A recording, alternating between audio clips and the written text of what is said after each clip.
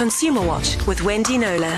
Thursdays at 8:40. 8:40. Hello, Wendy lady. Hello, Darren. At least Wendy's easy to say. I got that bit right, yeah. Yeah, it's a Thursday. It's my new Tuesday. So this week, we did finally the final installment of the Fallen Down Wall. The Fallen Down Wall, yes. It's a very important final installment too, to set the record straight about why the claim was repudiated and to try and prevent others from having their claims rejected.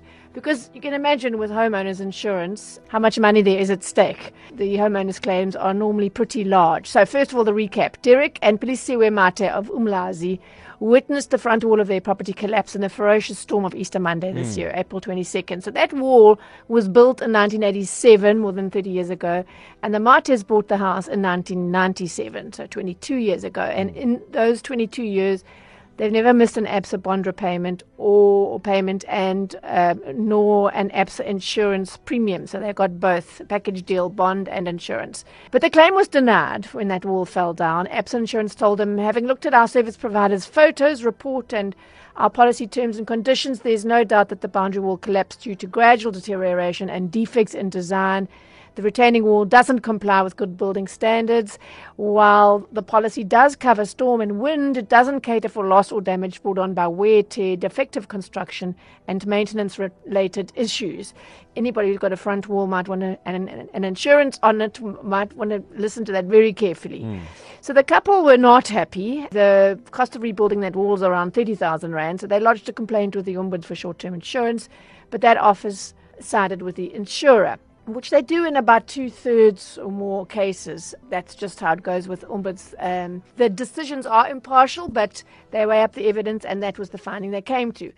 Anyway, Derek Mate came to me, and I looked at all the evidence, and I took the case up with ABSA Insurance, and I said, if the wall was defective in design and had gradually deteriorated, how come it survived all manner of storms, and we've had some really bad ones, over 3 decades? And I said, is ABSA Insurance comfortable that it has ticked the treating customers fairly box in this particular case?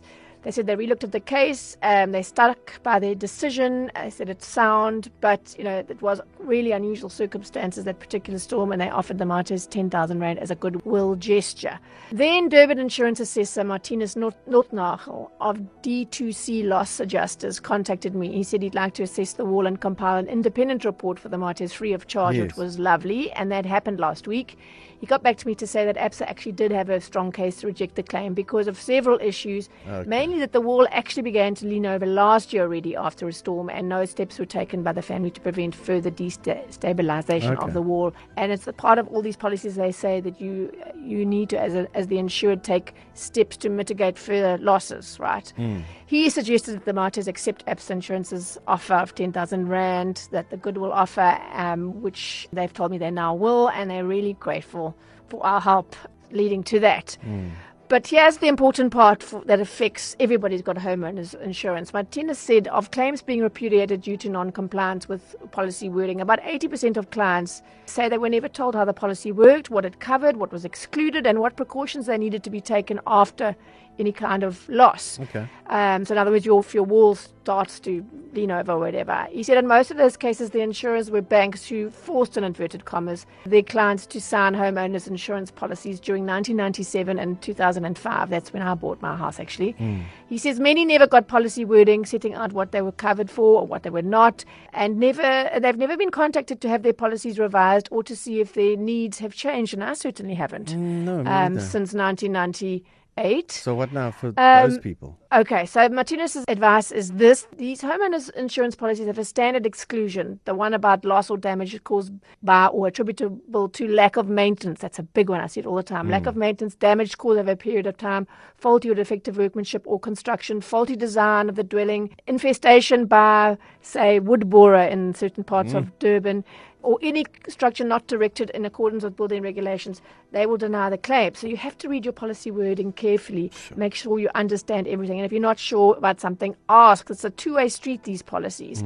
And make sure that your broker or insurer contacts you at least once a year. This is so important because I know in homeowners, or most, that doesn't happen. You need to make sure it's up to date. And if you're buying a new home or about to buy one, you're not obliged to take the homeowner's insurance offered by the bank. They will obviously offer it to you as an add-on, but you you are not obliged to at all.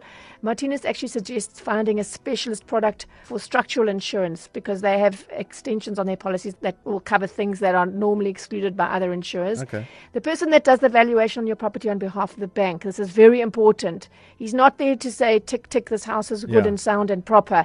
He's there to say, is there enough value in this property to warrant us lending the money, this amount of money? That was the big eye-opener for me last week, Yes, most people make that assumption. It's only about the bank's risk, not about the quality of your property. So to get an idea of what's going on with your property, and I've been saying this for years, you need to have a company to do a risk overview and some kind of evaluation, looking at the structure of the building, your boundary walls, your retaining walls, liability issues, maintenance issues, all the things that the insurance assessor will do when you make a claim, for sure. So you need to get ahead of that curve. Don't find out when it's too late and you're not going to get your claim met. That assessment will cost you anything from $750 to $1,750, but it's definitely worth doing, and I'm actually going to do that. Definitely when you lose out on 30,000 Rand on your wall, Well, and often the claims are awful lot more than that. And also the last thing this could lead you to having a claim repudiated is if there are any structures on your property that haven't been approved on the plans. So that's also not a good way to find out that you don't have cover. And if you buy a house, an older house, many parts of Durban are very